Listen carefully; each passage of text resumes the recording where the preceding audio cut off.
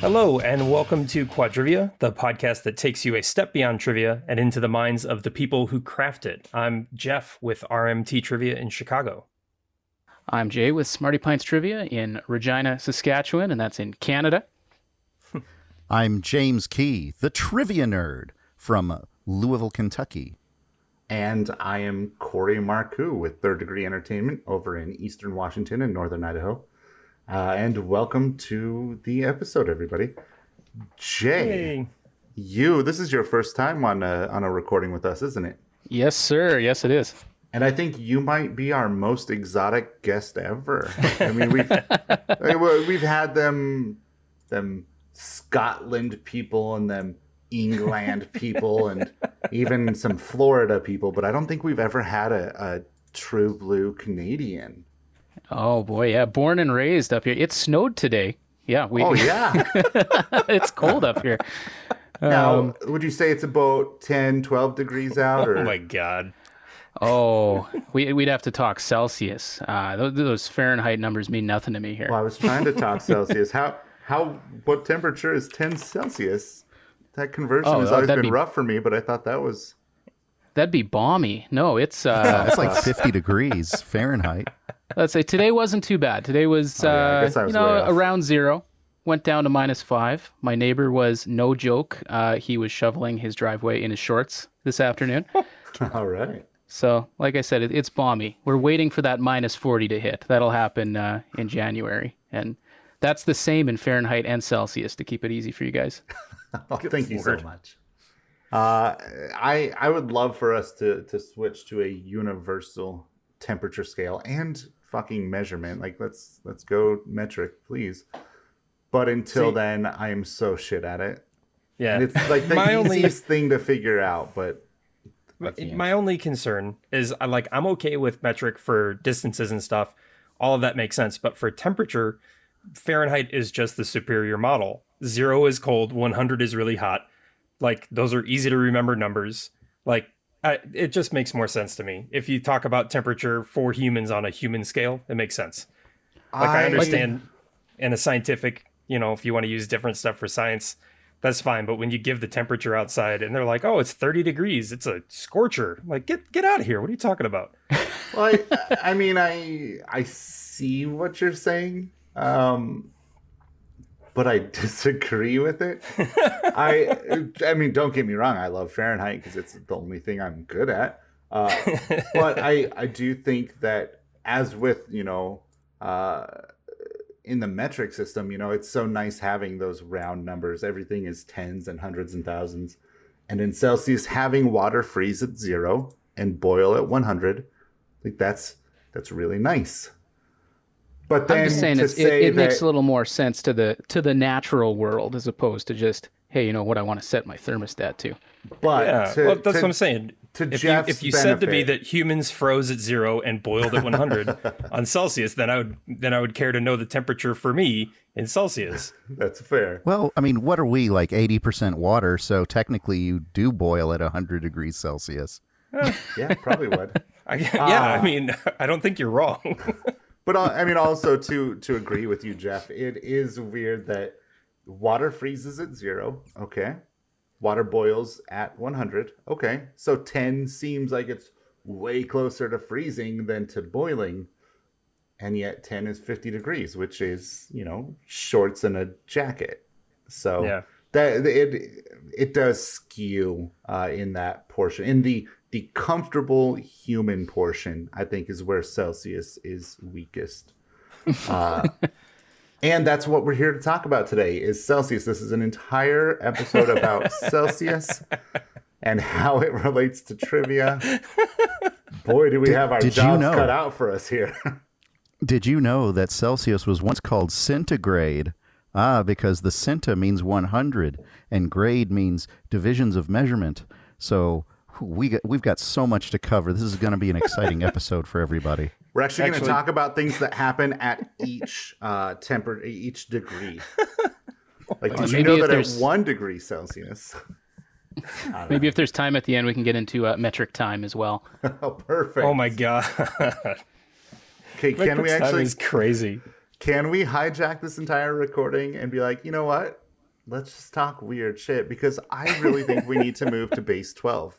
I think base 10 is outdated. It is not the most efficient. We've got, if you look at our fingers and our knuckles, we can count so much higher in base 12. We can multiply and divide easier into like let's fucking do everything right. Let's just erase all measurement and start over.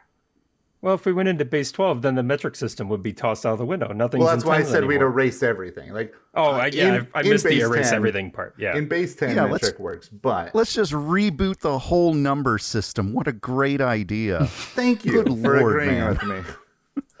Okay, does anyone want to know what we're actually supposed to talk about today? I'm curious. We're supposed to talk about puzzle-style questions. Oh, I like puzzles. Yeah. Like trying to figure out the temperature in Canada.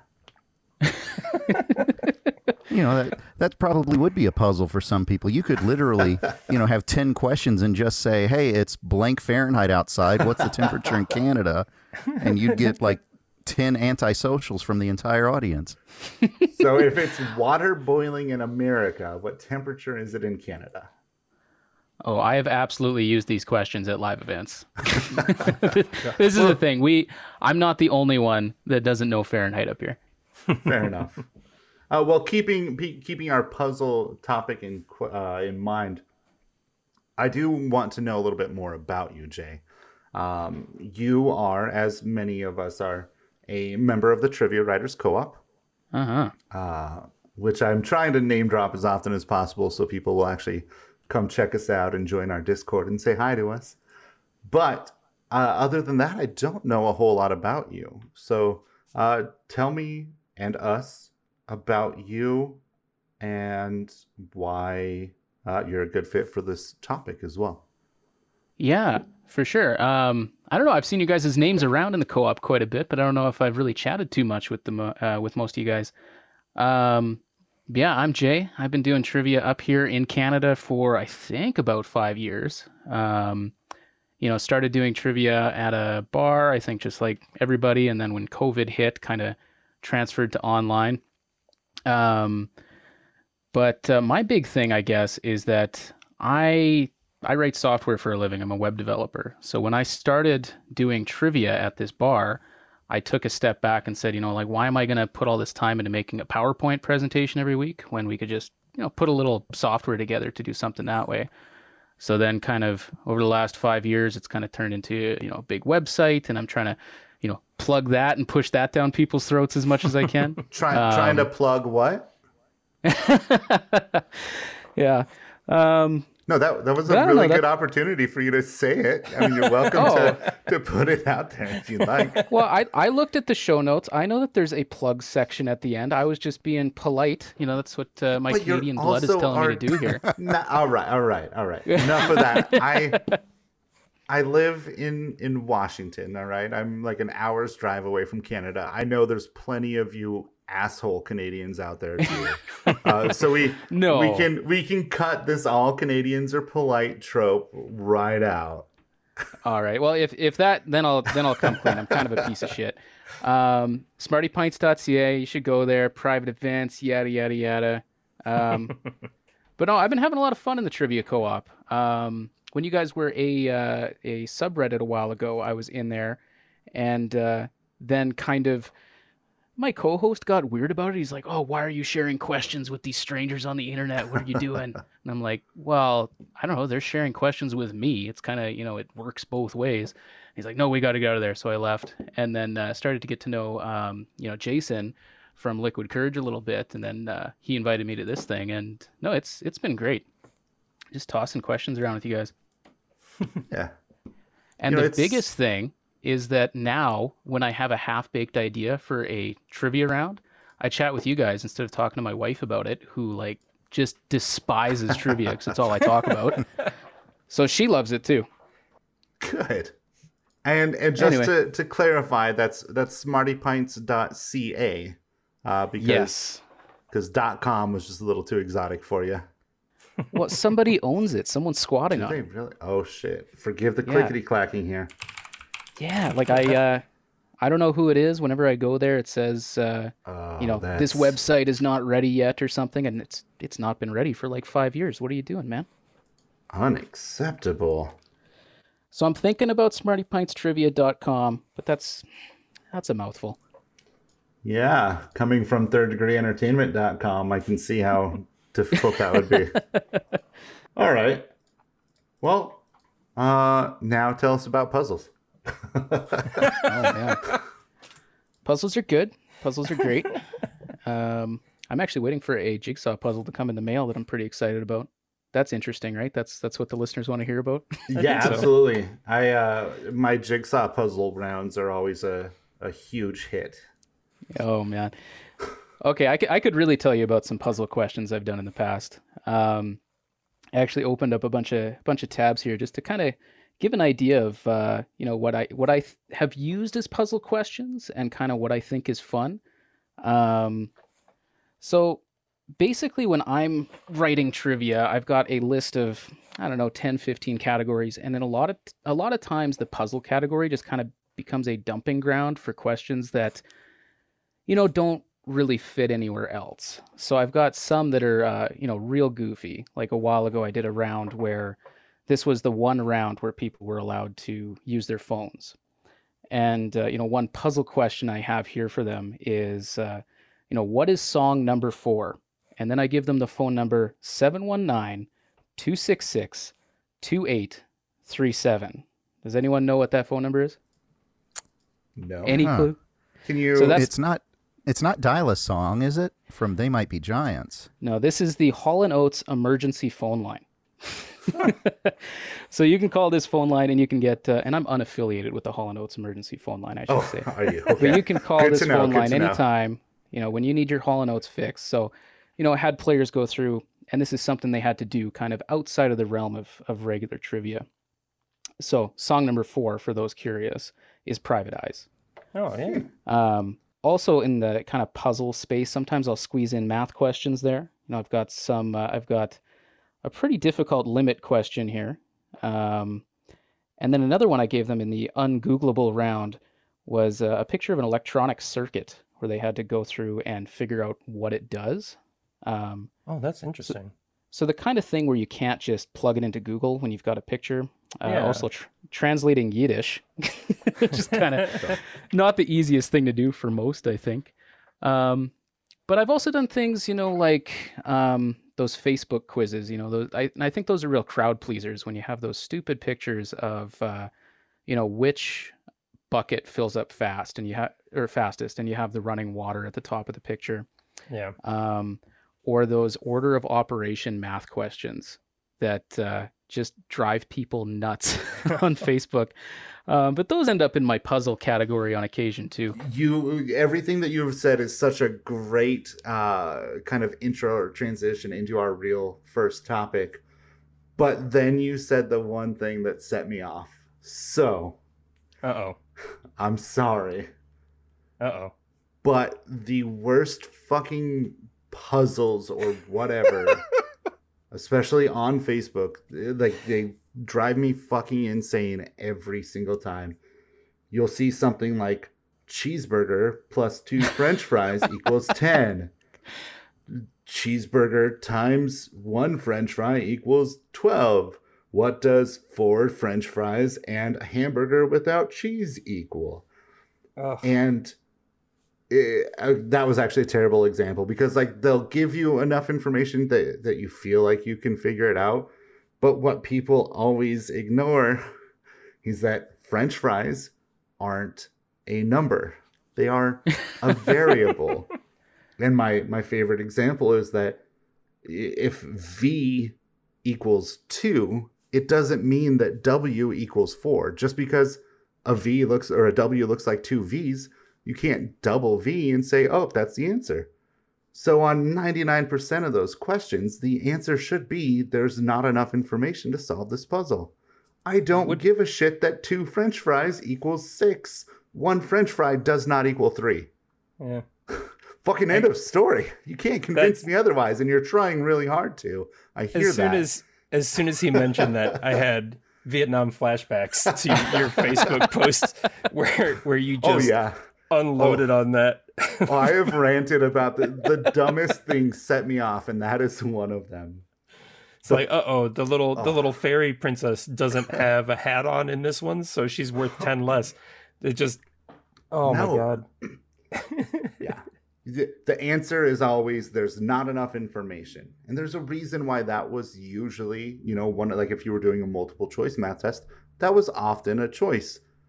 It was rarely utilized, but now it needs to be seen more often. See, what I've found with those, and what I didn't realize until I put one of these into a round of trivia, and yes, I'll admit I've done those, very sparingly, mind you. But the one that I have on file here, it actually has 2 correct answers, depending on how you look at it. I guess I don't have to find the exact picture here. But, and then you realize that the purpose of these stupid questions is to just piss people off on Facebook so they start talking. Oh, they work. And then, you get all this discussion going, all these comments, and then whoever posted that gets to feel like a genius for getting all this engagement on Facebook. But, yeah, I've slipped a couple of those in, and then also those water fill questions, which are a little less ridiculous, but they seem to be crowd pleasers if you throw one in from time to time. Yeah, when the topic of puzzle questions kind of came up, I started thinking to myself like, oh, this is interesting. I don't know if I do anything like that, but then I started thinking about some of my halftime rounds, or in my online space, my rounds 2 and 4 are kind of mechanics rounds. And some of the ones that I've done where I try to make the players think outside of their normal rote memorization of trivia facts, where it's not just logically saying, okay, I don't think it can be this because that person won this award and not this, not that, but I'm talking about using their brains in a specific way that they weren't normally using them for trivia. Like, and I think my most recent example of that is one where I did a round where I had no repeating letters and I gave the total score that the answer would get in Scrabble points. So you had to answer the question, but there might have been multiple things that fit. So you had to find one where there were no repeating letters and it had to have that score. And so that kind of gave a secondary clue that made their brains go someplace else for a second. I think that, especially in conjunction with all the stuff that Jay has said, really does kind of naturally bring us into probably the first and most important thing for us to talk about regarding puzzle style questions. What is a puzzle? At least in this context, what is a puzzle? How do you define it? What makes, a common bond around what differentiates a common bond or a mystery theme from puzzle questions? Well, I would say that puzzles, for the most part, is something that's just not naturally a Q&A. Sure, a puzzle is going to have one definitive answer. Actually, you did mention even that you could have something with 2 possible answers. There's nothing wrong with that. But you're not just asking, to throw back to the previous episode, what's the capital of Somalia? You're giving something that is a little bit more of a maybe a lateral thinking type of a question, that you're not just going to have to know a factoid.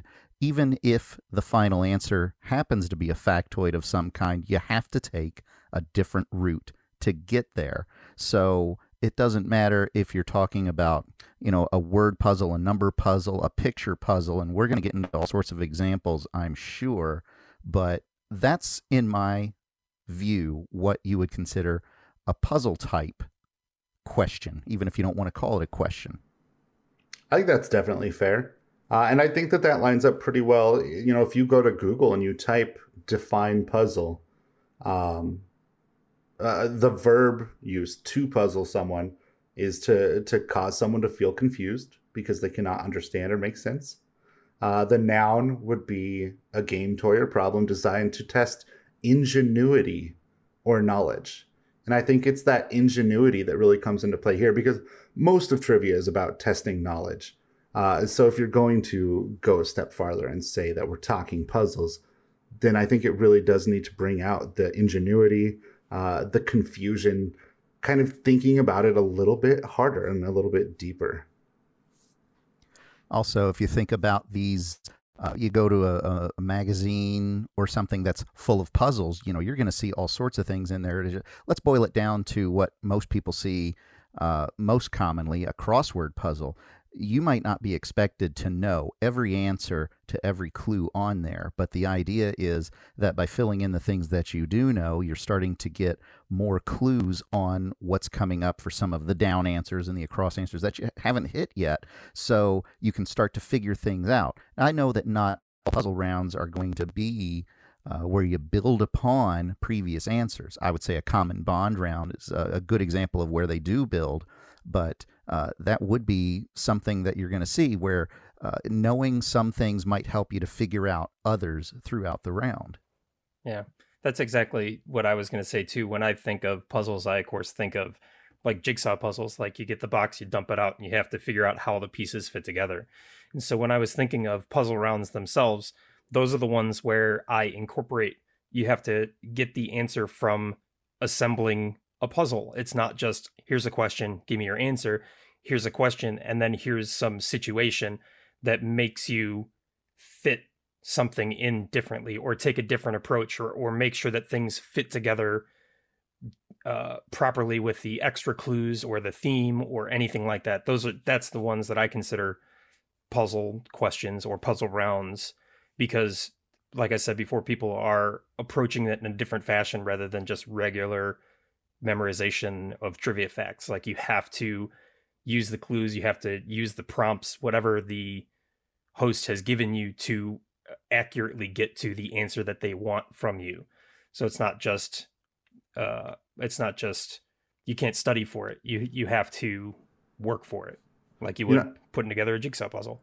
I think that actually gets kind of to the biggest problem, and I don't mean that in a negative context here, but the biggest problem that we're going to run into in this episode, and probably why this category will come up again in the future, but that there are just so many different ways we can look at or define puzzle style questions. It's going to be kind of crazy. Like it was mentioned earlier, puzzle being not necessarily a Q&A style format, but if the topic is Scrabble, and you're setting it up so that the answer to number 2 starts with the last letter of number 1, you can just ask a straight up Q&A question, but it's still a puzzle because you have to connect it to the previous answer and make sure that all of your answers in turn work together. So, yeah, go ahead. I have, I kind of think of it as two different kinds of puzzle questions in that way, kind of based on what you're saying there. Like, it seems like there are some rounds that I do where the puzzle is kind of, it's to assist you. So kind of like with the Scrabble thing, maybe you have a question that is totally unrelated to anything to do with Scrabble, but like you said, the answer tallies up to a certain number of points. So if you know nothing about Scrabble, you could just get it from the question. And maybe if you know nothing about the question, maybe you could just get it from your Scrabble knowledge.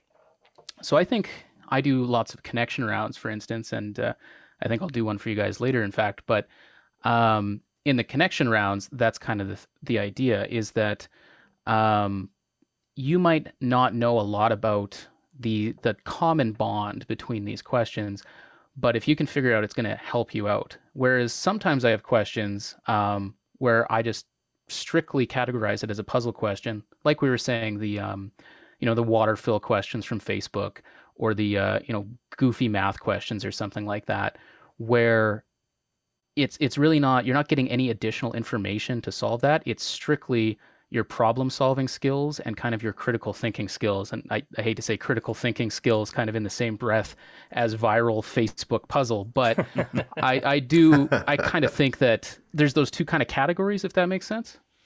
Yeah. But in general, we're talking about styles of questions that reward the cleverness of the players, or alternately, or both, I guess, make them think about a question in a way that they weren't really expecting.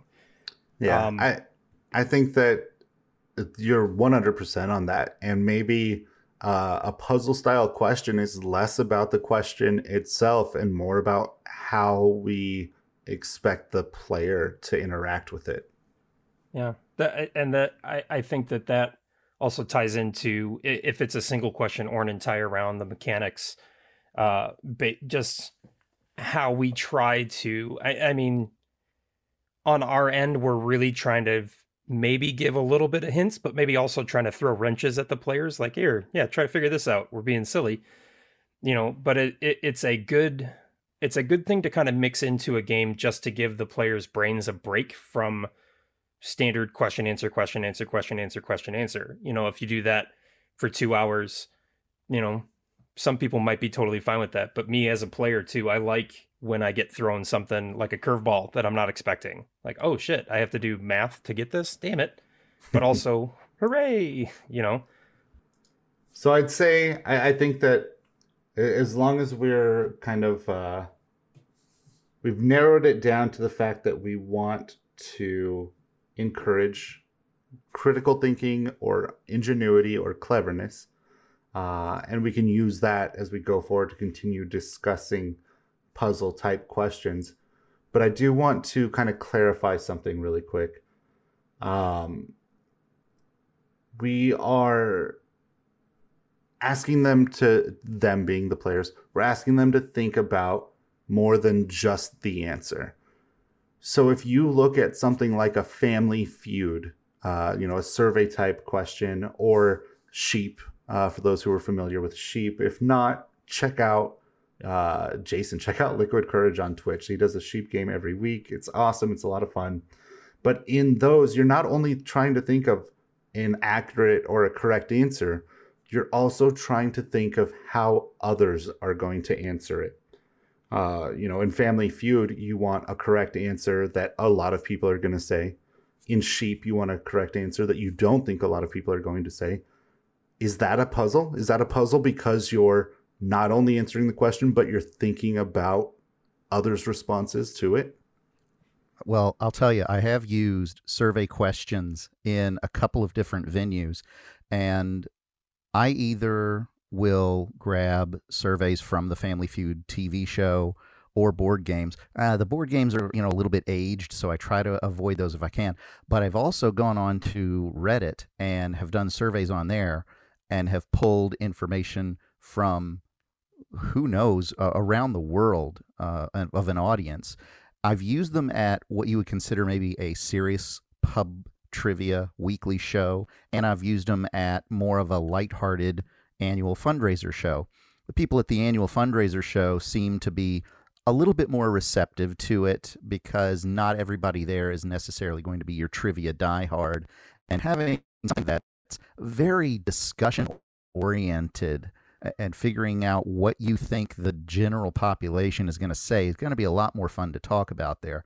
Then you go to the weekly show where people are a little bit more on the hardcore trivia side. I mean, I had a team come up to me afterwards after I did a survey round, and they said, "This has no place in trivia. You shouldn't be asking these questions." Now, I think that they were just upset because they ended up having a lead that they lost from this round. But I mean, I kind of see what they're talking about, and I actually only used it like 1 or 2 times, mostly as a litmus test. And well, the litmus test team seemed to turn red on that one because they did not like that. At least I didn't hear too much positive from anyone else. Maybe there were teams that were around that did like it, but man, there was some pushback. Yeah. So I got to say, though, I love that because I love the Family Feud, I should say, because you can get these answers that are maybe a little bit unexpected, and you can ask really silly questions and think about what the average human being is going to say on that. Yeah, I would like that as like an equalizer round. And we talked about that a few weeks back for teams that are super, super strong with the academic aspects of trivia, things like Family Feud rounds or pop culture stuff. what a lot of people kind of gatekeep trivia refer to as like trash trivia. Like those kind of rounds, like that's where that belongs in that type of setting. If you need something like that, or like you said, for a far more casual game where you want the tables talking for longer amounts of time, like I still see a purpose for it too, but I don't know if I would go so far as to call them puzzles. Just it's definitely a different way of thinking. But I don't know if there's a way to get like a right answer from that style of question. Yeah. Oh, you're absolutely correct on that, because there is no right answer. I mean, how many times have you been watching Family Feud on TV and you say an answer, a contestant says an answer, the host says that's a great answer, and it's wrong. Nobody in the survey said it. You know, it's a valid answer and maybe something that's very creative, but if nobody in that little survey of 100 people said it, then, you know, you're just shit out of luck. Too bad, so sad, love Brad. Well, with a 5-second explanation for those who aren't familiar with Sheep. Sheep is similar to Family Feud in that you ask a question. It'll be something like, name one of the top 10 states by population, one of the largest states by population. And every team needs to come up with an accurate answer. So in Sheep, there are correct answers, but you are rewarded for the uniqueness of your answer. You know, it's easy to throw something like California out there because everybody knows that California is very populous. However, you also have to consider, well, other people are going to know that. They might answer it, so maybe I go with something else, go with something a little more obscure. So now we're kind of breaking away from the Family Feud where it's more opinion-based, and there are correct answers. Would Sheep be a puzzle? I was talking. Go ahead, Jeffy. Oh, I was gonna say, I've run Sheep as a halftime round in my real life game back when we used to just play it on the co-op. I started doing that because I was using them as halftime, and I wanted to see how you guys did with the things that I picked. And while I do like the game, the only downside that I do feel is that it's a very specific type of game, because you're not just playing for smarts, you're playing with game theory. Like, what is every other team going to pick? Okay, here's the most obvious answer. Do we go with that because maybe people won't say it because they think it's the most obvious answer? And so there's a ton of actual trivial knowledge. Like, you have to think of the 10 most populous states. And then from that list of the ones that you can think of, you have to argue with your team and say, no, I guarantee somebody's going to pick New York. I don't know why they wouldn't. Or somebody's going to pick California, you know, things like that. And so the way that Jason does it is wonderful because it is an event to itself. You don't have to worry about anything else. So if you want to play that game type, that style of question, that's what he has that night. And when I threw that in my halftime rounds, it was a decent equalizer because some people were able to pull ahead, even though they were not from some of the stronger teams. But at the same time, there was a little bit of disconnect between how the players approach the regular part of the game and that part of the game separately. So I think a good puzzle question has to be able to fit in, or a good puzzle question or puzzle round should be able to fit into a regular game of trivia, competitive bar trivia, without throwing the players too far for a loop.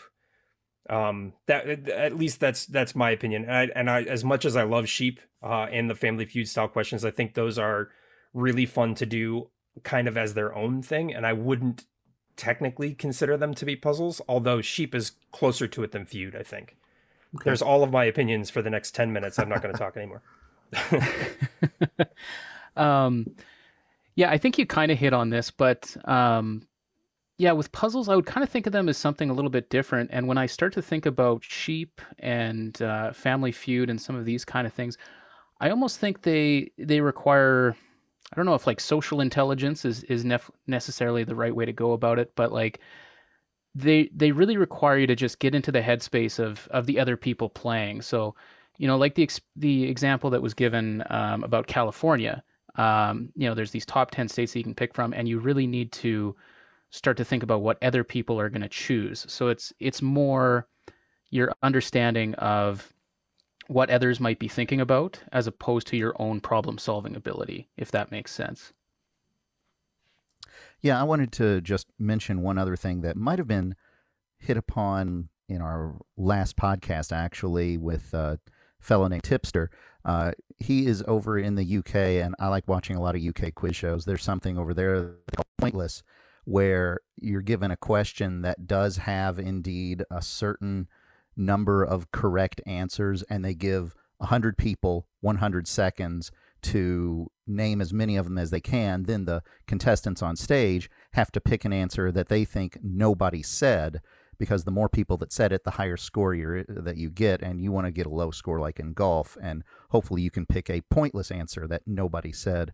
So that was just one of the things that I wanted to throw out there, that if you've never seen the show, go give it a watch. It is a lot like Sheep, and you can find a lot of episodes that are on YouTube. So and that's a good place to get some like question fodder as well for you trivia writers. You can get a lot of different list type questions from that show. And, that's what kind of questions that you are picking for your show, and how do you format them? Like, I don't know that I could do pointless, for example, at a show, because I don't know that I'm going to be able to find 100 people and give them, time them to see how many answers they can come up with. So what kind of puzzle questions are you using in your shows, folks? And how do you format them so they work in whatever your trivia show format is? Are you using pen and paper? Are you doing it vocally? Are you putting things up on screen? How are you doing those? I'm going to grab this first because I have a feeling that my answer is not going to be unique, and I'm not going to have a whole lot more to contribute to that. I will say, when I'm incorporating puzzle type questions, I'm usually doing it in the picture round. And it'll be like the ones that Jay mentioned earlier, which bucket fills faster, which direction is this bus driving, things like that. That's usually going to wind up in the picture round for me. Although I do also, textually, if I'm doing a text-based puzzle round, it's going to be more like connecting the answers to each other via similar letters or whatever. I've done a picture kind of the same way, making it basically a common bond, showing pictures of various celebrities, things, and places, and at least one part of their answer all come together to mean some central theme, and you get a little bonus for doing that. So I've used a common bond in a picture puzzle for everybody. So that's one of the ways that I've done a formatting for a visual puzzle, giving out a handout for everybody to look at. So my common bond rounds, or what I call them is connection rounds, they're always 9 questions, and then number 10 is what's the connection? What do these have in common? And those rounds will typically, I aim for mostly text-based questions in those ones, but quite often there's an image that gets in there, or a video clip, or something like that. And then I've actually gone a step further once or twice before, where I've had 2 or 3 connection rounds in a night, and then the connections themselves make a connection as well. And there's kind of a question at the end of the night that says, what do those 3 connections have in common? That's kind of a fun idea. I think I have a book that does that, but I don't remember where it is or what it's called, so that's not super helpful. But for my puzzle rounds, I don't aim to add them to any game. They kind of occur organically when I'm looking for different mechanics to use in my I call them my middle rounds. I've mentioned before, rounds 2 and 4. So 1 and 5 are standard general knowledge mixture of questions.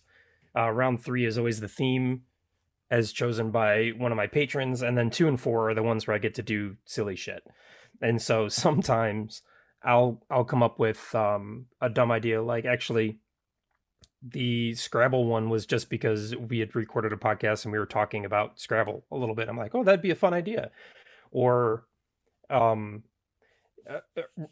maybe 4 months ago, I was doing Trivia Co-op Writer inspired rounds where I would do something based on their name and use that as some kind of dumb mechanic. So not only did they have to answer the question, but it also had to kind of fit into a different thing. So when I do my puzzle rounds, they're not planned as such, and more kind of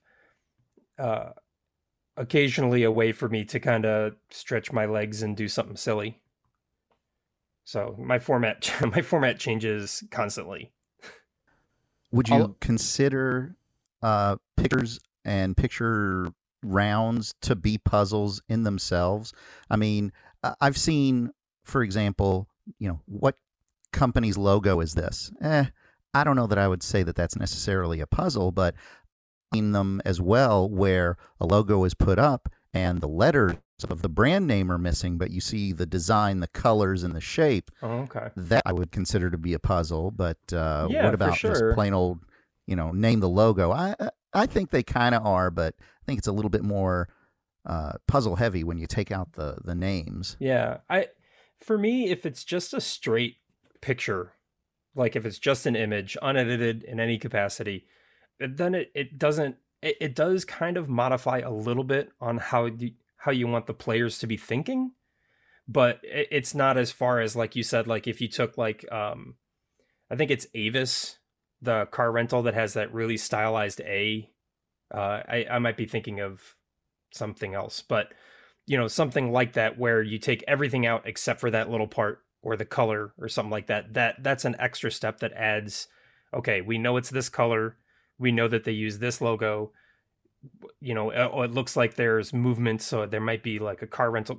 There's ways to make them think critically. So I agree with you. I think that regular picture rounds are just multimedia rounds, and if you take them a step further and modify them in such a fashion that they do become puzzle rounds, I think I'd agree with that for sure.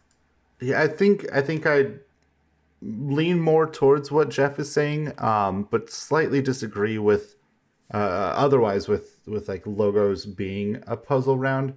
Like if you just took like the BBC News app logo and removed the letters, I don't think that would be a puzzle.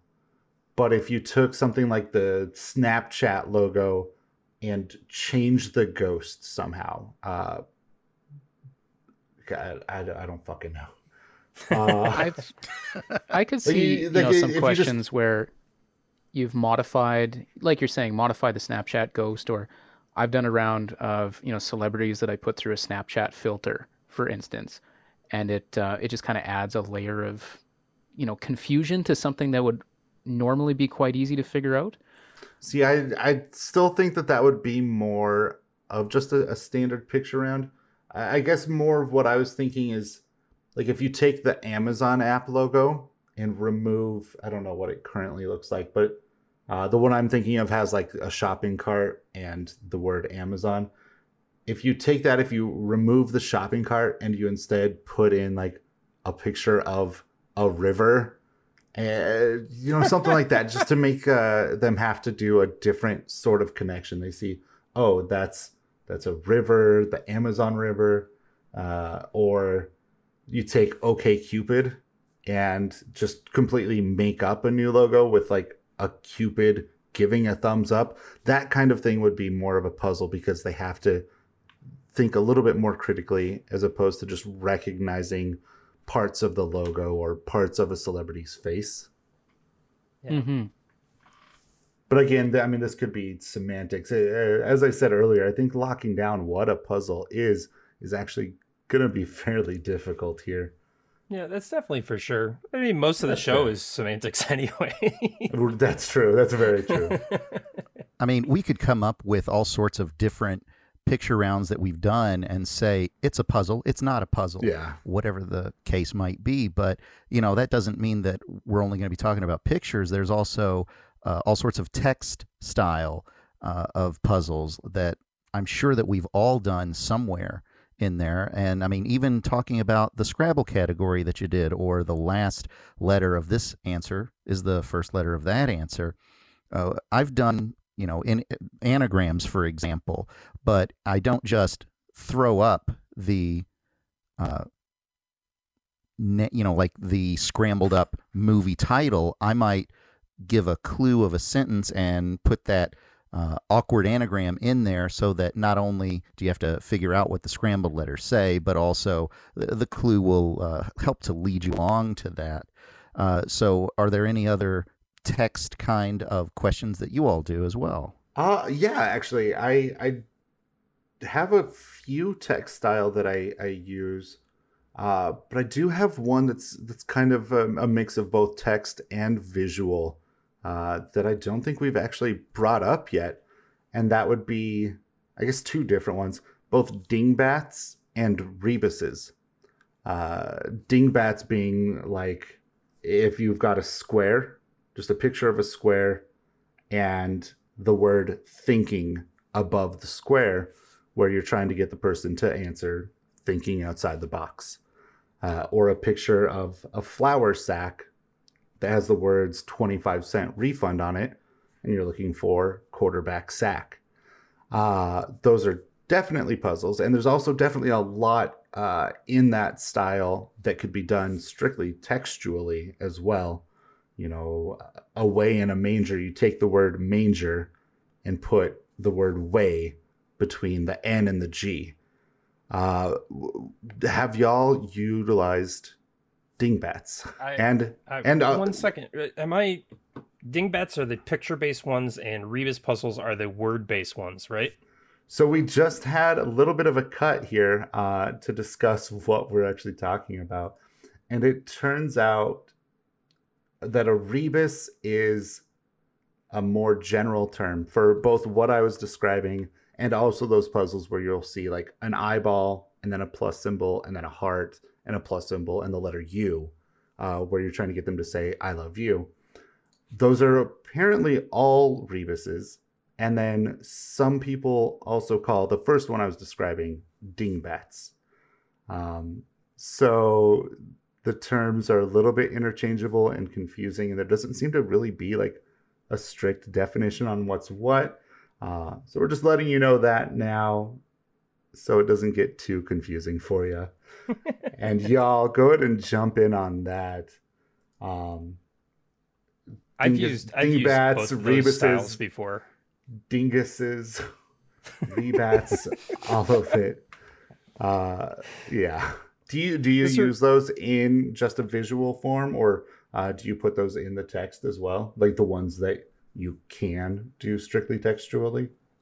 Both times that I've used, or I should say with both types, I've used them as image rounds where I just put the image up on the screens.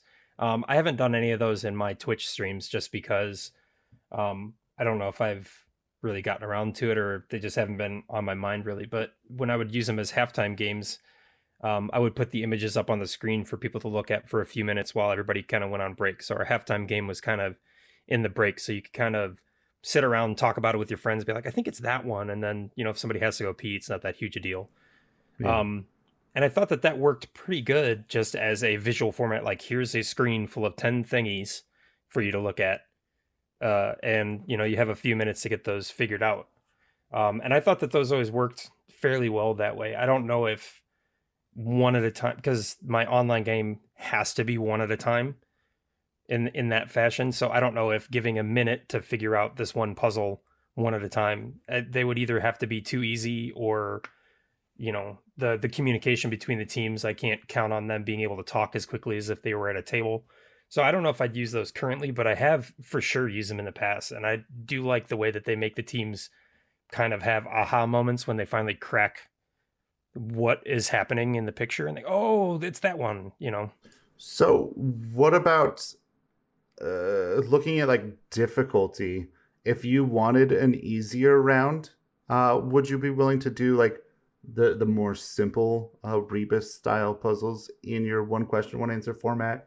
You know, maybe it's name the movie and you've just got like the word gun 3 times and you point to the top one, or using emojis to come up with movie titles, which I believe both Jay and James have done or have some experience with.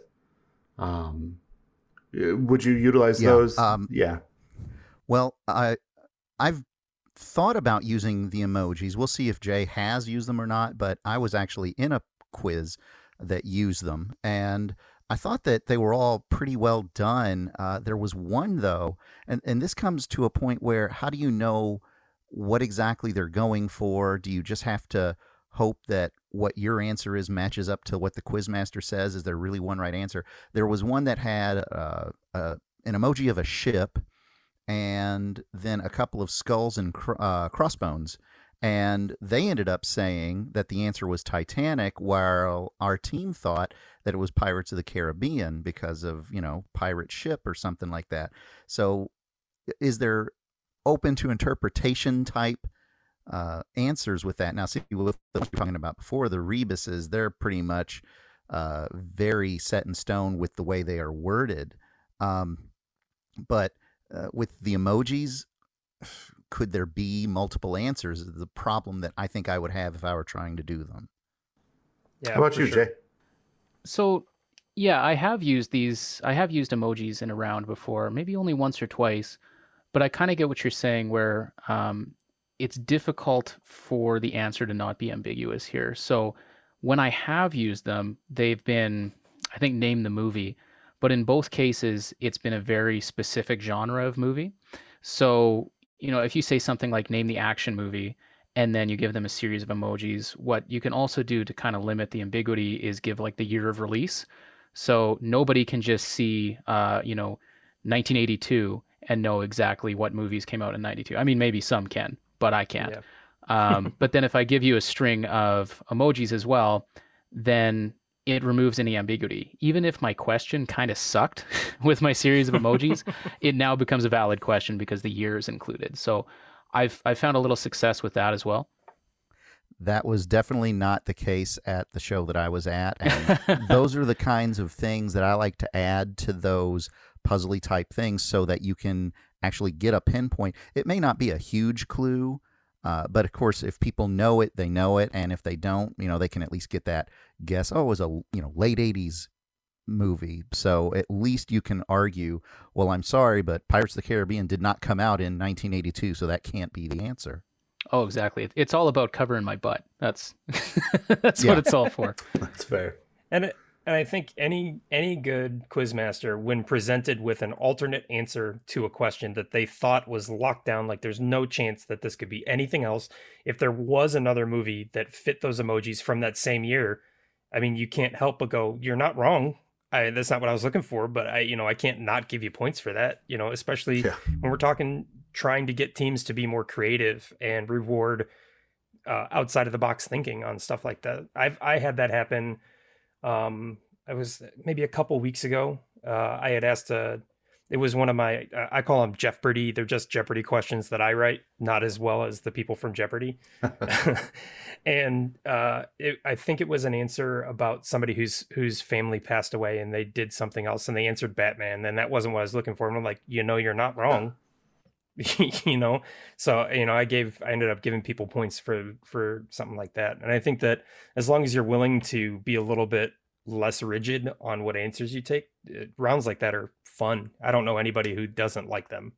I have done rounds where some of the answers I thought I had an exhaustive list, and then some teams came up with some clever, they weren't like asshole clever, but they were just clever answers.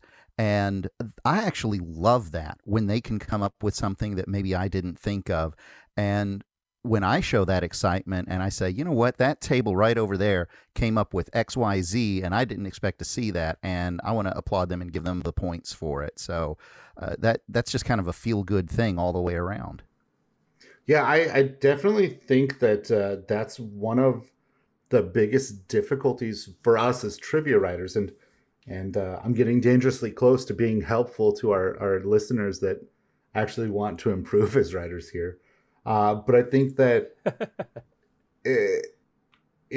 that's the most difficult part about writing these puzzle type questions is that we're both encouraging out of the box thinking and creativity, and also trying to kind of double guess ourselves, make sure we're writing it for a specific answer without being too pointed and really I guess the biggest advice I can give somebody who wants to do these is, like both Jeff and James said, if you're going to do a puzzle round, you're going to have to be flexible. And this is going to be one of those round styles where you just have to accept that you're probably going to give some points away for answers that you didn't consider. And that's okay.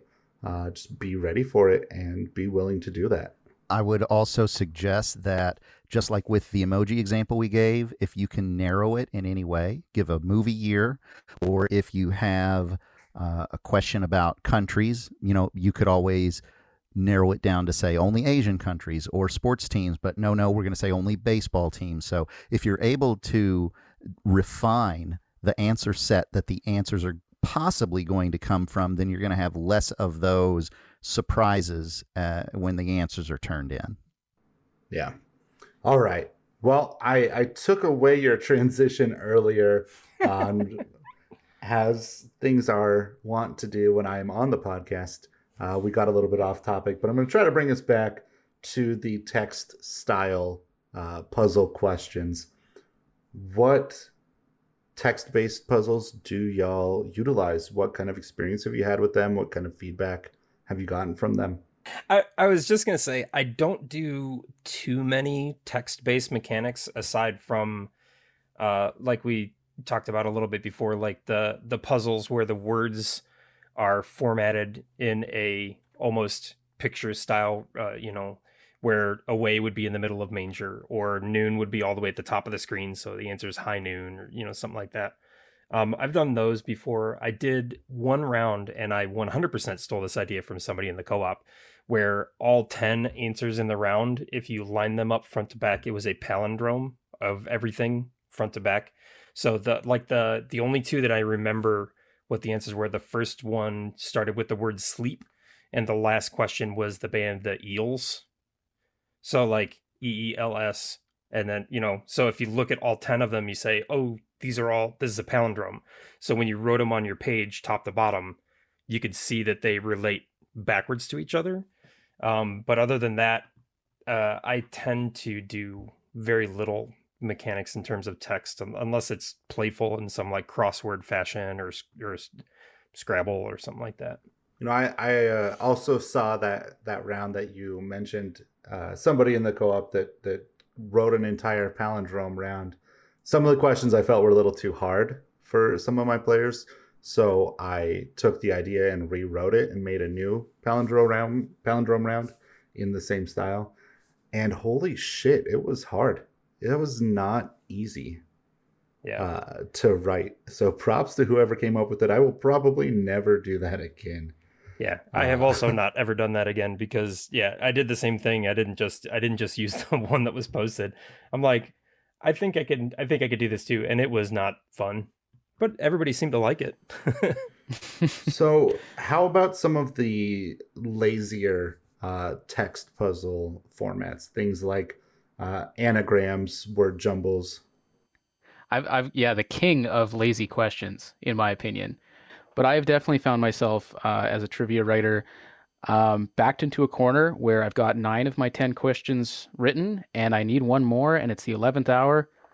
Word jumble. There you go. I've done those. I've also done, if you find kind of archaic or outdated names for certain symbols on your keyboard, that can be a good text-based one as well. Like draw or type in Octothorpe, which is kind of a goofy name for the hash symbol or the number symbol. And you'd actually be surprised how many people don't know what a tilde or a caret is, or some of those kind of symbols you can do as well. I really like that. And back pre-COVID, when I was doing everything paper and pencil or paper and pen, or paper and crayon, let me just list all the combinations. That would often be my first question, was on the back of your sheet, draw a niblet. On the back of your sheet, draw an octothorpe, draw, etc. And I just come up with, the more obscure words for things that people actually know. Draw a dictic was a fun one. The little antelope. The little deer. Yeah. Little deer. And I do things like that. And those were actually really well received. People enjoyed them. That's all. I've done a couple.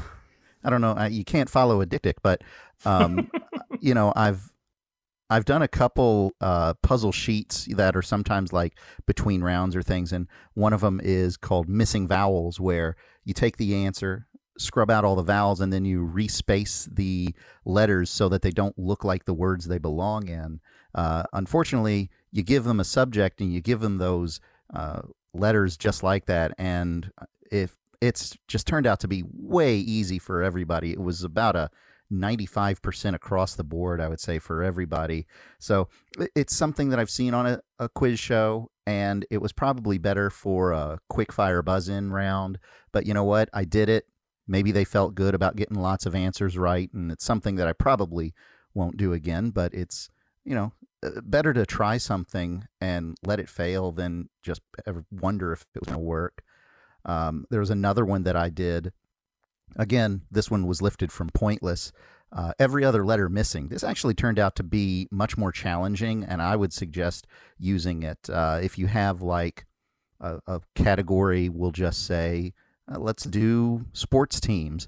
And, you know, if you were to put T blank in blank, you might be able to figure out that that's Titans pretty easily, but you might be able to trip some people up with longer ones, or some that maybe are not, you know, as prevalently known, maybe some international teams or something like that. But it turned out to be pretty well received by everybody. They didn't get those 100%, but it was a text puzzle that I think a lot of people appreciated in my rounds. I like that idea. I think one of the problems with the missing vowel ones is that you could sound out words without vowels pretty easy just by kind of inserting vowel sounds. There's only so many of them.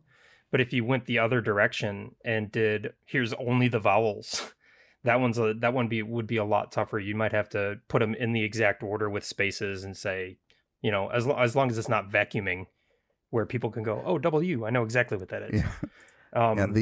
But that might be fun to try. Yeah, the tougher ones are the ones where the words are mostly vowels or begin with one or maybe even two vowels, and that really will trip people up. I mean, I did a list of United States, and two of the questions were H and W, and, you know,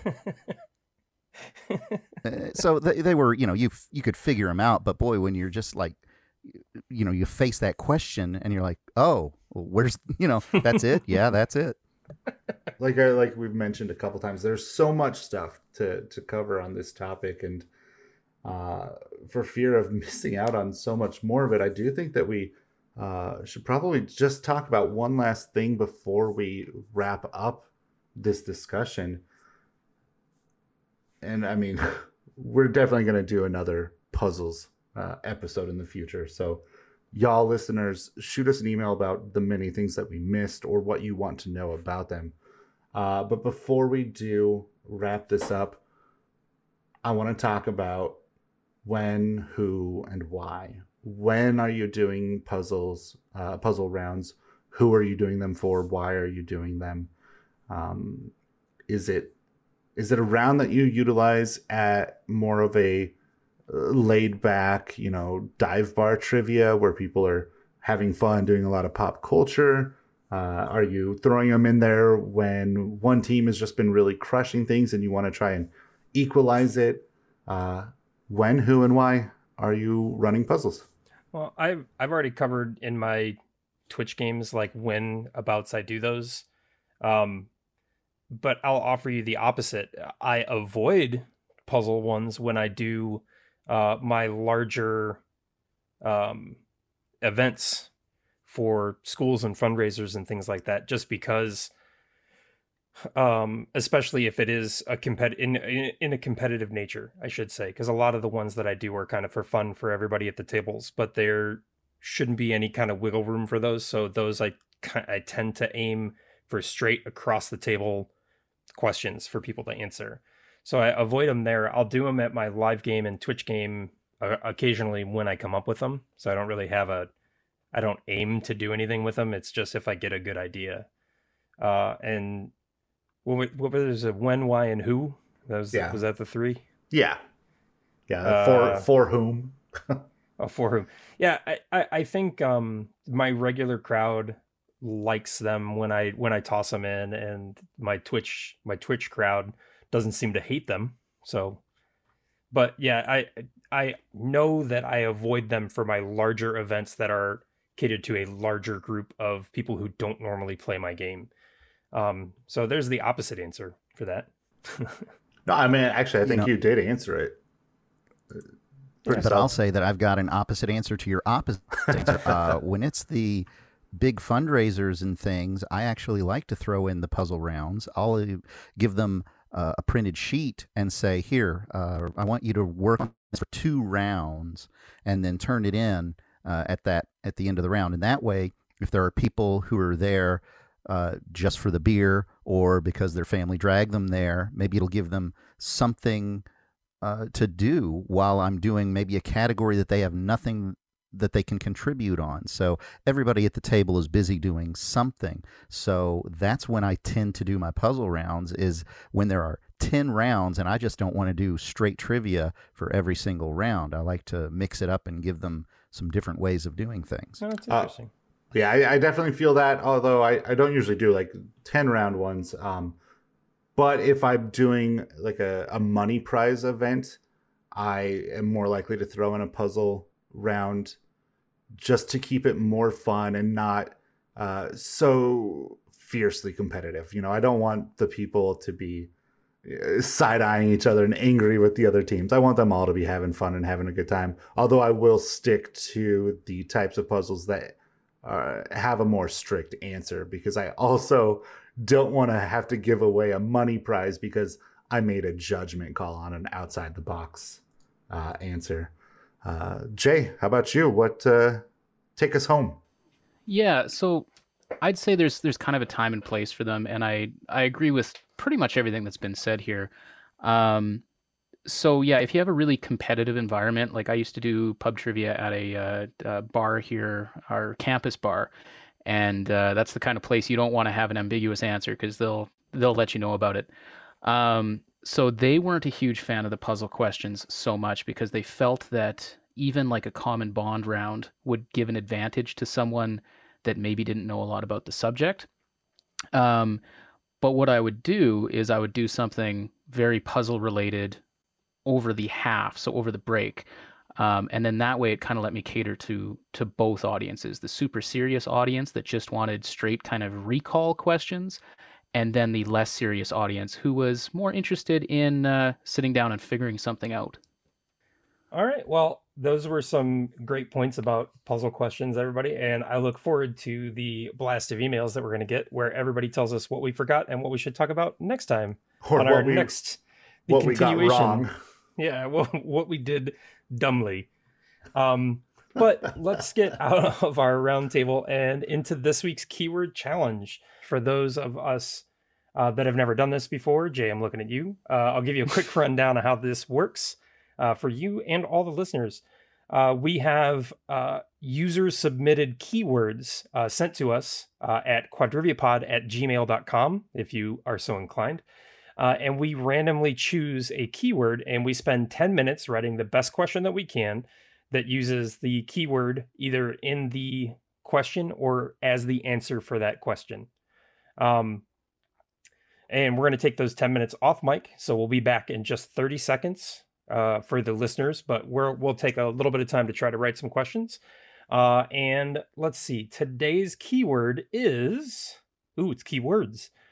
Kentucky Bourbon Trail, given to us by Steve Vetter from New Jersey. So we all have 10 minutes to write a question that includes Kentucky Bourbon Trail and either the words of the question or the answer. Everybody all right? And in its entirety. Yeah. Kentucky Bourbon Trail all together. All right. This is sounding like a word jumble to me. Unjumble this member of the Kentucky Bourbon Trail. Oh my God. All right. Well, fuck it. Let's do it.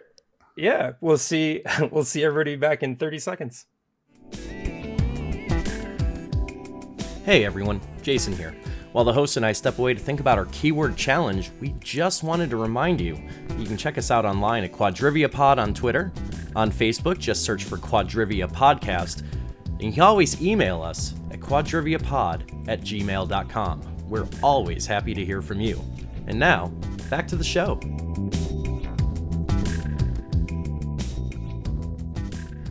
And we are back. How do y'all feel about that? You feeling pretty solid? You get some good questions written? Considering that I'm from Kentucky, I think I did a pretty good job. All right. Well, I look forward to yours. I've got something better than a jumble, but not much. Let's put it that way. All right. Well, we'll see how you did in a moment, because I want to start us off. I wrote a novel, which is not uncommon these days in my keyword challenge, but I wrote it intentionally, whatever the fucking word is I'm looking for. I wrote it so that I can cut off a couple sentences when I inevitably use this in a trivia event. Without further ado, my short story. The Kentucky Bourbon Trail is a program put together by the Kentucky Distillers Association to promote the bourbon industry in Kentucky. You'll learn this basically verbatim if you search it on Wiki. What you won't learn about, though, is the controversy surrounding a distillery that has kept itself off the official trail. And this is where I would start when I'm actually using this question. Now owned and produced in partnership with Buffalo Trace, there was a 20-year-old bottle of bourbon you could buy in October 2012 for $152. That price septupled in less than a year, and now you'd buy a single shot of it around the original bottle price. Named after the patriarch of this previously slept-on distillery, what bourbon is often credited with reviving the Kentucky bourbon industry? I just want to start off by saying what really resonates with me in this question is the mention of Buffalo Trace, and that's because one time I got very, very drunk on Buffalo Trace. So as soon as I see those two words next to each other, I just kind of cringe a little bit. The question looks good, though. Me personally, I'm not a big bourbon or whiskey guy. So this is all quite literally French to me. I don't know if you have any thoughts on this, James. Yeah, I think this also has a connection to a heist that happened around 2018. And like I said, being from Kentucky, the Louisville area, which is about 90 miles away from Lexington and some of the big bourbon distillers and everything, I think I might know what the answer is if the connection is what I'm thinking of. Would you like me to make my best guess, or do you want to say what you all think first? I have zero input. I got I'm in the same boat here. Just to touch on what you said, I do believe the heist was pre-2018, unless there have been multiple heists. But I actually, heists. I do bring that up because that is how I came up with this question, was discovering this heist. It might have been that the sentencing happened in 2018. I know, but it was definitely within the past, 5 to 8 years for sure. Yeah, as best I can tell, it happened around 2015, probably 2013, 2014. It looks like is when 200 bottles of this expensive bourbon had disappeared. Does that sound right? Yeah, it's sounding right. All Jay, right. do you have a thought, or do you want me to give it away? Oh, give it away. I've got nothing. All right. Especially with the patriarch part of the question, that helps out. Is Pappy Van Winkle that we're talking about? That is correct. Pappy Van I Winkle. have never heard of it. Also a little wink with the slept-on distillery, referencing the Rip Van Winkle story. Yep, Pappy Van Winkle is the answer. Well done.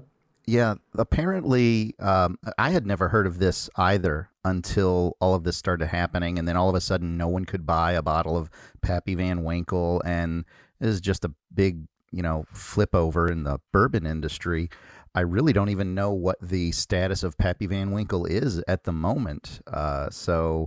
It being where I live, it was pretty prevalent in the news, though, so that's luckily why I was able to suss out the answer pretty easily for myself.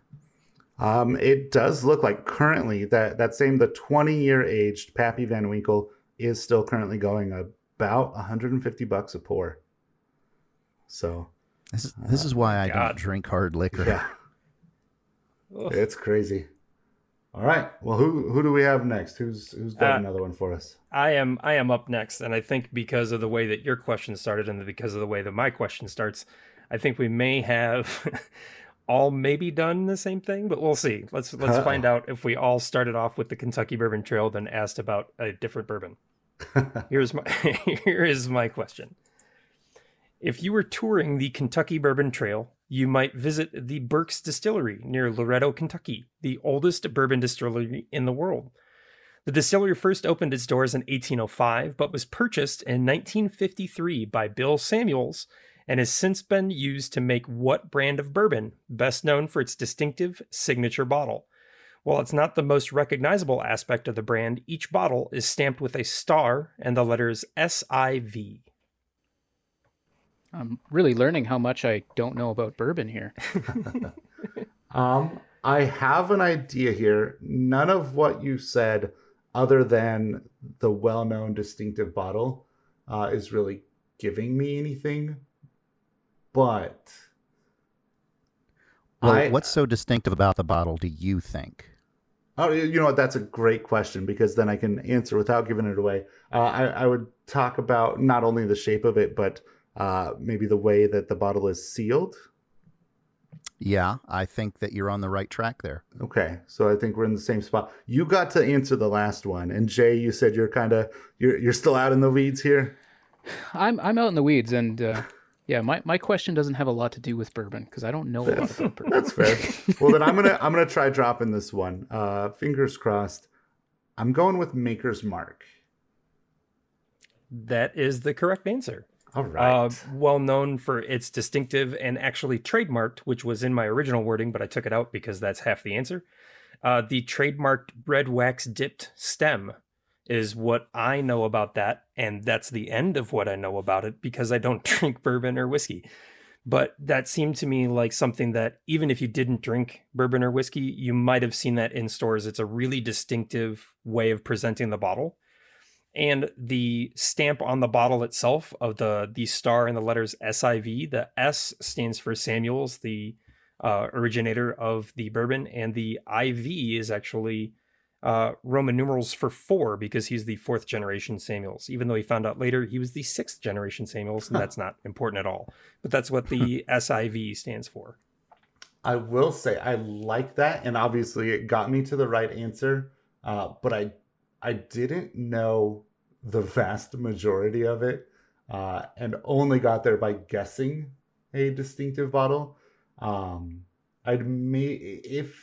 I was tweaking this in any way, it would probably just somehow touch on the wax.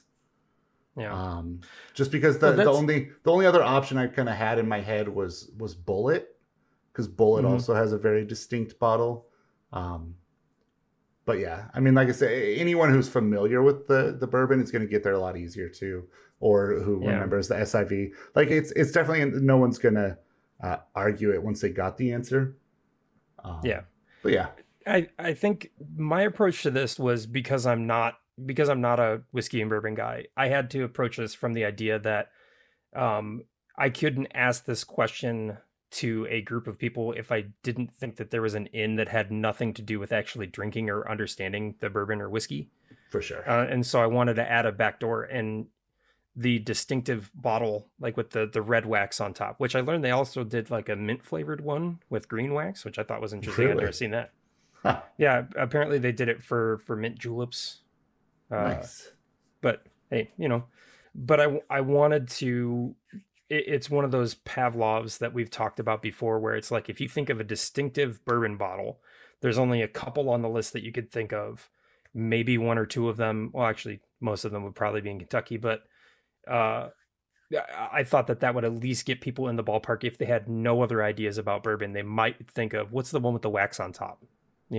I thought that might be a decent in for people that weren't big bourbon drinkers. Oh yeah, for sure. Like I said, that's how I got there. And I mean, I enjoy. I actually have a member of the Kentucky Bourbon Trail on my desk right now. Evan Williams. I don't want to name. I was going to say I don't want to name anything just in case it comes up later. Nah, we'll find out. No, it was a solid question.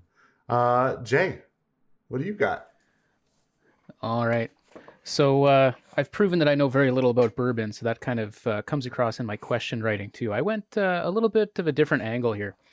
So my question here, if you found yourself stumbling drunk after the Jim Beam portion of the Kentucky Bourbon Trail Distillery Tour outside Louisville, you might want to stumble east and not west to avoid questions from the guards at what U.S. Army installation? Nice. Ooh, I like where you took this.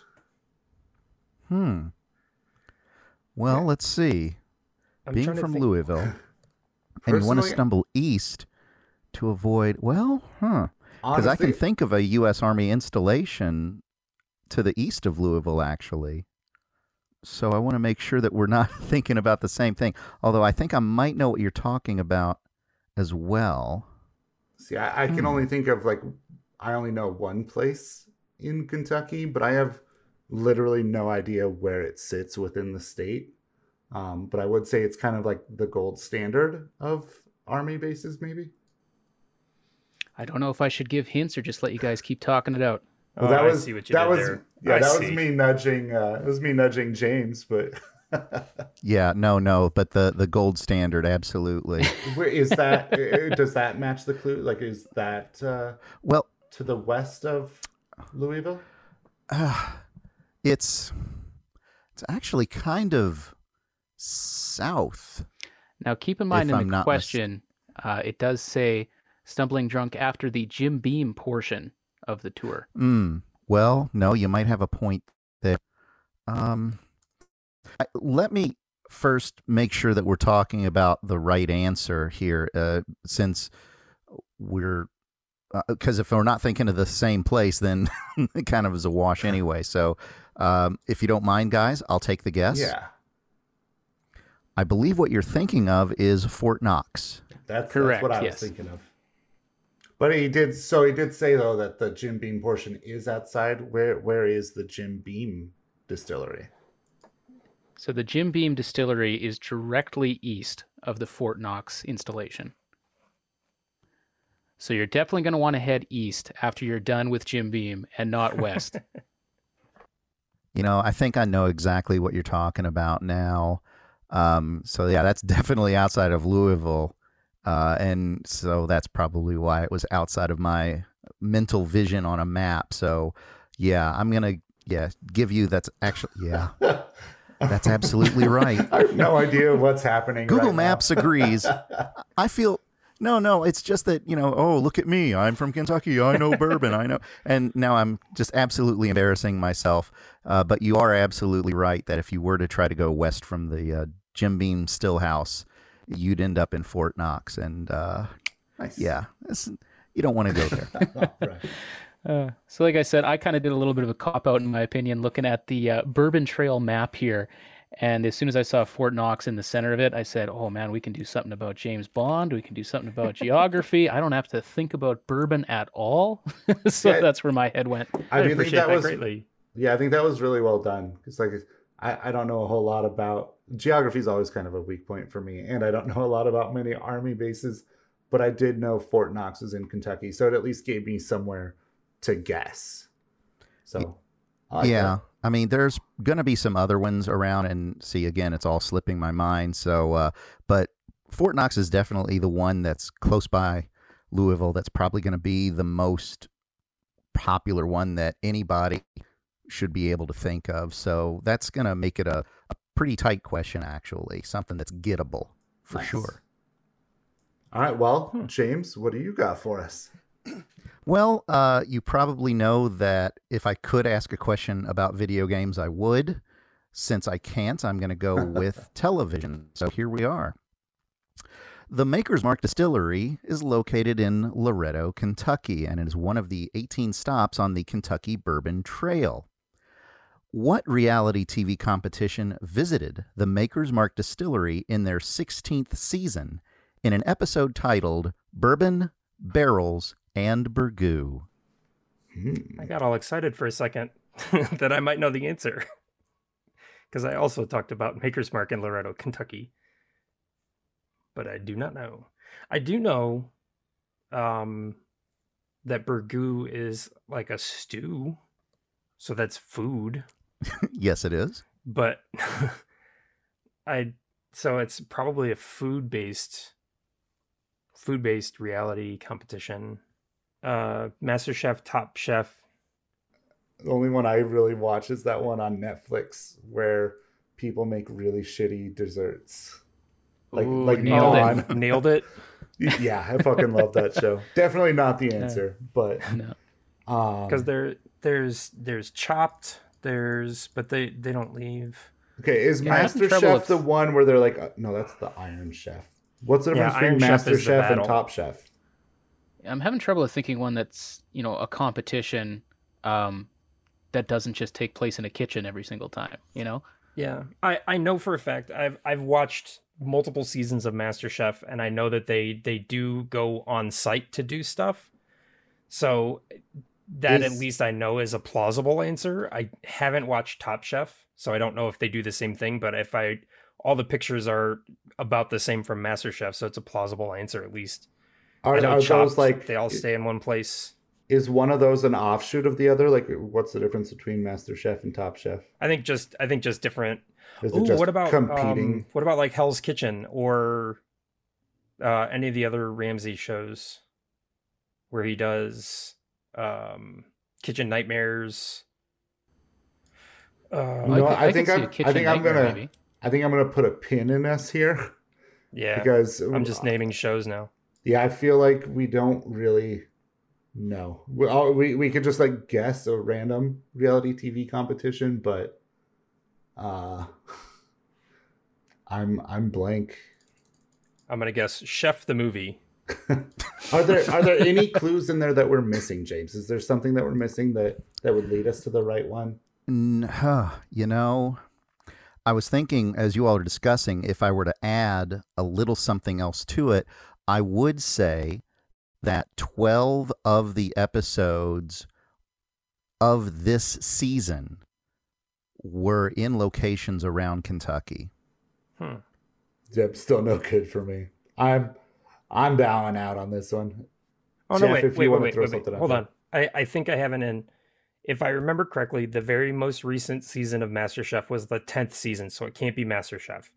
I don't think it could be. It's not Cutthroat Kitchen. It's not Chopped. I don't think it very well could be one of Ramsay's other shows where he goes to different places. But if 12 of the episodes from that season, it makes me want to say Top Chef just because they made a big hullabaloo this last season of MasterChef about it being the 10th season. Well, then let's So go that- with it. Yeah, that's my guess. Top Chef it is. It is Top Chef. Very well Hey. sussed out. Boy, last minute. I was thinking about putting in that extra little clue, but it's something that I didn't think to throw in there, but it seems that was what was needed here to really help push you over the top. But yeah, Nicely done, Jeff. That full credit to Jeff on that one. Well, I watch a lot of cooking shows, and the only thing that I knew about Top Chef is that when Graham Elliott left MasterChef, that's the show that he went to go be on. That's the only thing I knew about it. Besides, it's similar to MasterChef, and apparently has a bunch more seasons. But other than that, that was total guess. Well, it turned out to be very good guessing. So nice job. That turned out to be very well done. So good sussing, good pulls. Yeah, well done. Listeners, make sure you head over to quadriviapodcast.com and vote for your favorite. Let us know what you think. And with that done, it is time for us to throw it back to Jay. Jay, I have been told that you've got our trivia round tonight. I do. So this one, I realize at the time of release, I think this is going to be, listeners are going to be hearing this at some point in January. But for me here, it's the week of Christmas. So I've got a Christmas round for you guys.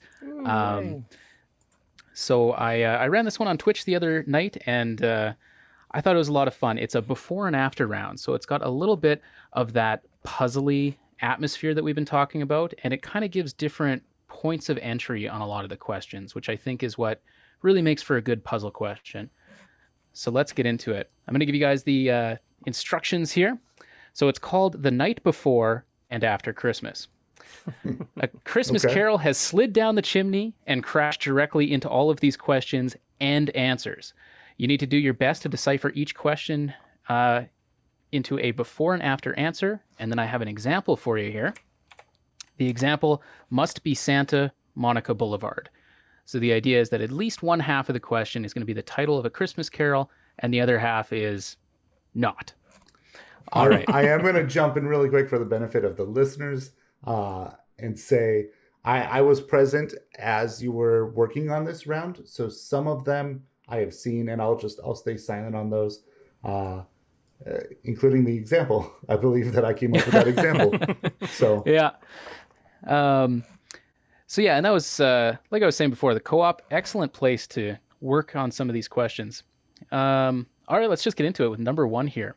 This massively multiplayer game has had 8 major expansions since its release in 2004, including The Burning Crusade, Heaven and Nature, and The Sounding Joy. Okay. Now this is also funny, especially considering what I just said. I was not present for this one. I don't know if this one got posted in the Discord. However, I took your idea and made my own round based on these that I used last week. And I guarantee I know this answer because even though I had a different question, I had the exact same answer. Oh. I think I have this one. One of the expansions is really I think I do too. It did the answer here. James, you want to do the first half, and then you do the second half. All right. I believe that the first half is Joy to the World, and the other half is of Warcraft, World of Warcraft. Nice. Bingo. Well done. All right, I've got some easy ones and some trickier ones, but I'm starting you off with some softballs. I liked adding the lyrics as an expansion. That was fun. That was a sweet one. I like that. All right, number 2 for you guys. This condition that causes a temporary weakness or paralysis of the muscles in the face is, strangely enough, often caused by rides and sleighs, usually those pulled by a single horse. Oh my god. Oh, wow. Christmas got dark. I'm sorry. That's okay. So good. I mean, shout it out. I don't want to give anything away here, but I think you guys might have an idea what it is. Yeah, the idea of losing muscle or getting muscle paralysis from riding on a sleigh. Jingle Bells palsy is the one that sounds right to me. I'm pretty sure that's it. Agreed. Yeah. I'm glad you said it. That's a bingo. I was a little hesitant with that one, and when I did my trivia stream, they assured me this is a temporary condition. It's a symptom, not a disorder. So it seemed like it was okay as long as we don't laugh too much. Oh well, I ruined that part. All right, on to number 3. This 2004 film stars an ensemble cast consisting of Catherine Zeta-Jones, Brad Pitt, Julia Roberts, and 140 other extras, and at least 184 birds. Yeah, the 184 birds is the big clue for me. I'm feeling good about both parts, yeah. Yeah. All right. So that would be Ocean's 12. Days of Christmas. Hey, that Bingo. worked out well. Yeah, so I actually, was doing a little bit of calculating there to make sure that I got the numbers right. Maybe could have left off the 184 birds, would have made it a little trickier. But, yeah, that was a fun one. Yeah, I think the birds is a good addition. I do. All right, number 4. This was a fun one to put together. The sequel to this classic 1987 ABC sitcom saw several notable changes, including the absence of the ever-joyful and triumphant Michelle and the move of the entire cast from San Francisco to Bethlehem. I think I know this one. I like that. Oh my god, these are so good. Do you have it, Jeff? I'm pretty sure I do. I've been writing them on paper so that I can see what they look like together, and I like this one quite a lot. I'll let you two do the before and after then. Sure, I'll do the first part. Sound good, Jeff? Okay. Yeah. Oh, come all ye faithful. Lure House. Nice. I like that. Yeah. Two possible answers for this one. I did give full points to "Oh Come All Ye Faithful House" and "Faithfuller House." I thought were both acceptable here. Actually, yeah, I didn't want to get rereading it. It does say this classic sitcom. So A sequel kind of pins it, but I would, like I said earlier, a little wiggle room is not going to hurt anybody. yeah. I think it just depends on nailing down the ask. It's the holiday season. All right, number 5 here. This is the point in writing the round where I needed one more and kind of put something together. So I haven't seen this film, but I'm told the question makes sense based on my paraphrasing from Wikipedia. So in this Tom Clancy novel and film, Jack Ryan, played by Harrison Ford, discovers he's being kept in the dark by colleagues who are conducting a covert war against a Golden Harp cartel in Colombia. The movie ends at the stroke of midnight with Ryan beginning his testimony to Congress. Well, I know the Jack Ryan portion. Anyone feel good on the Christmas Carol? Give us the Jack Ryan portion then. Maybe that'll it's help. not Patriot Games, is it? I was thinking Clear and Present Danger. Oh, okay. That makes more sense because I was trying to get Okay. like Patriot Reindeer Games or something. I don't know. So I would think that the Christmas Carol probably ends with Clear as opposed to starting with Danger. But who knows? Danger! Santa Claus is here.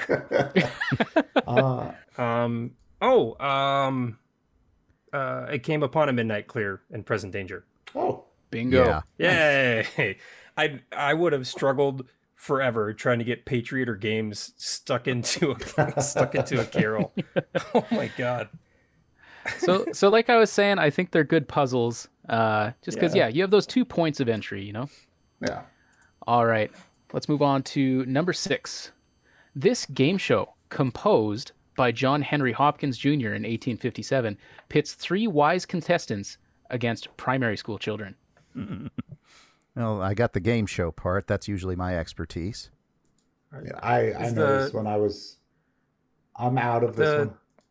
The primary school children makes me think, are you smarter than a 5th grader? Mm-hmm. Okay.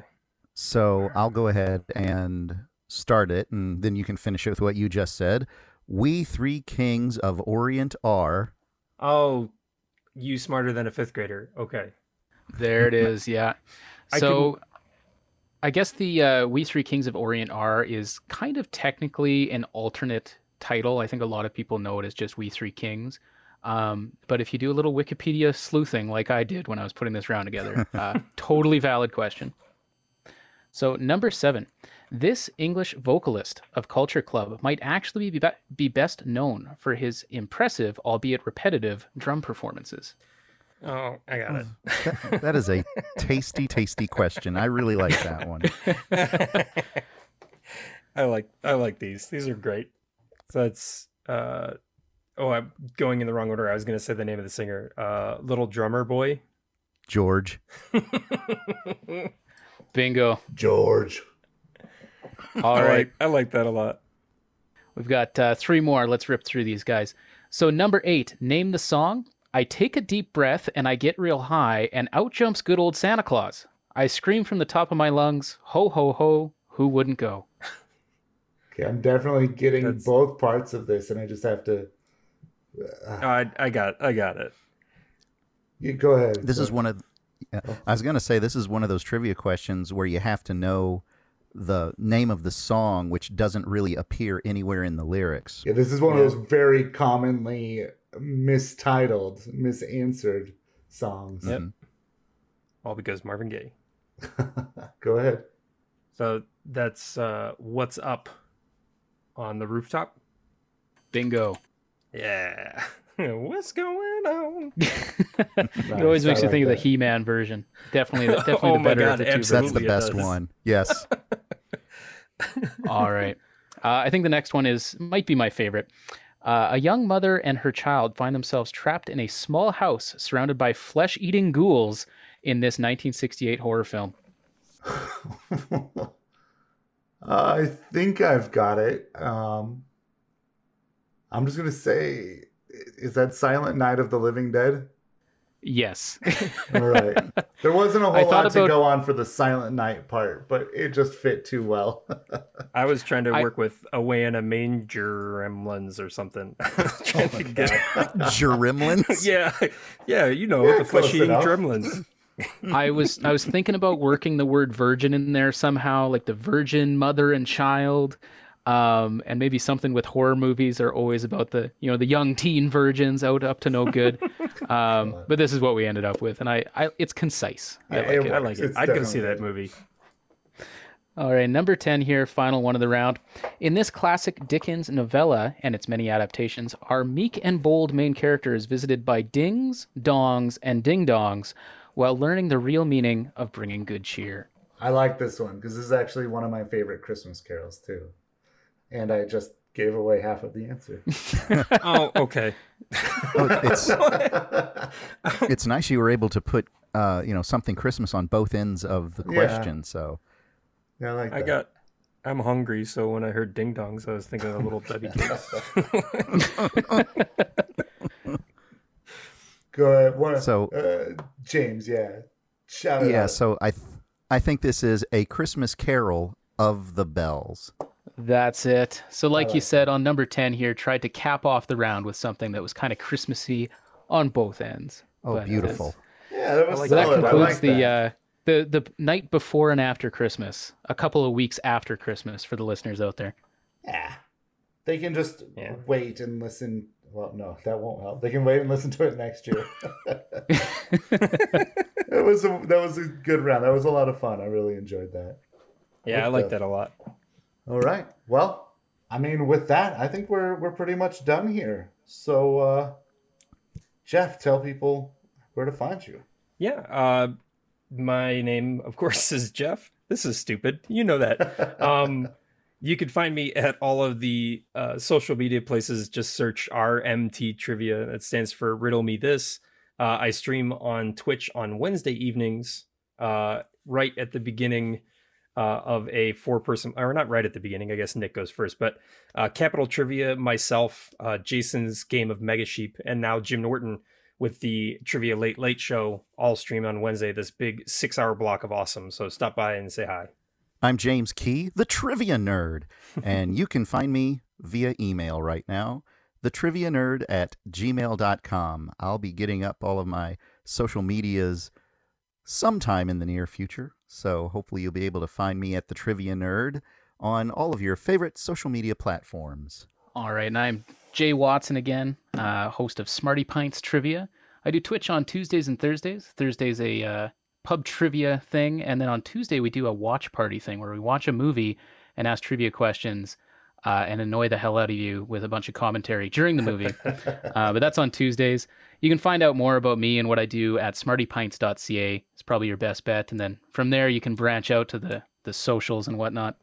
And I'm Corey.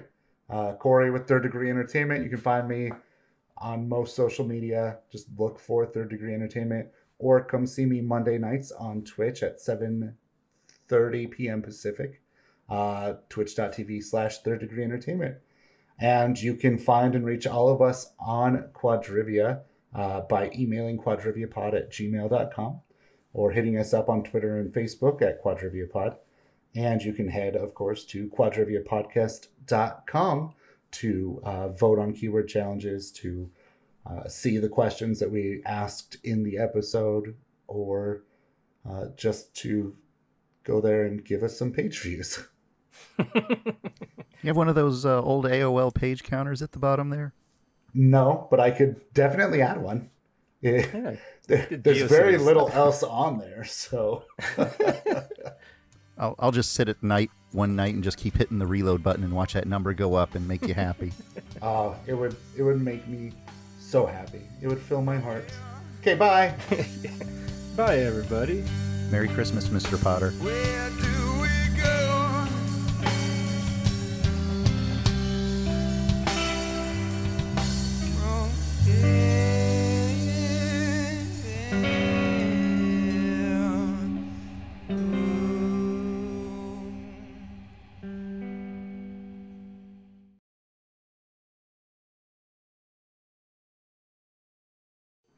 Yeah, the king of lazy questions, in my opinion, is, and I'm looking at it on my screen right now. Solve the word jumble, and then I have let's see if you guys can solve this. AESKLPR. AESKLPR. Oh, P Lakers. See, now this is the kind of question difficult to solve, easy to write. Right. Which is what I think of as a lazy question. I'm going to give it away. It's Sparkle. Oh, okay. So the answer is Sparkle.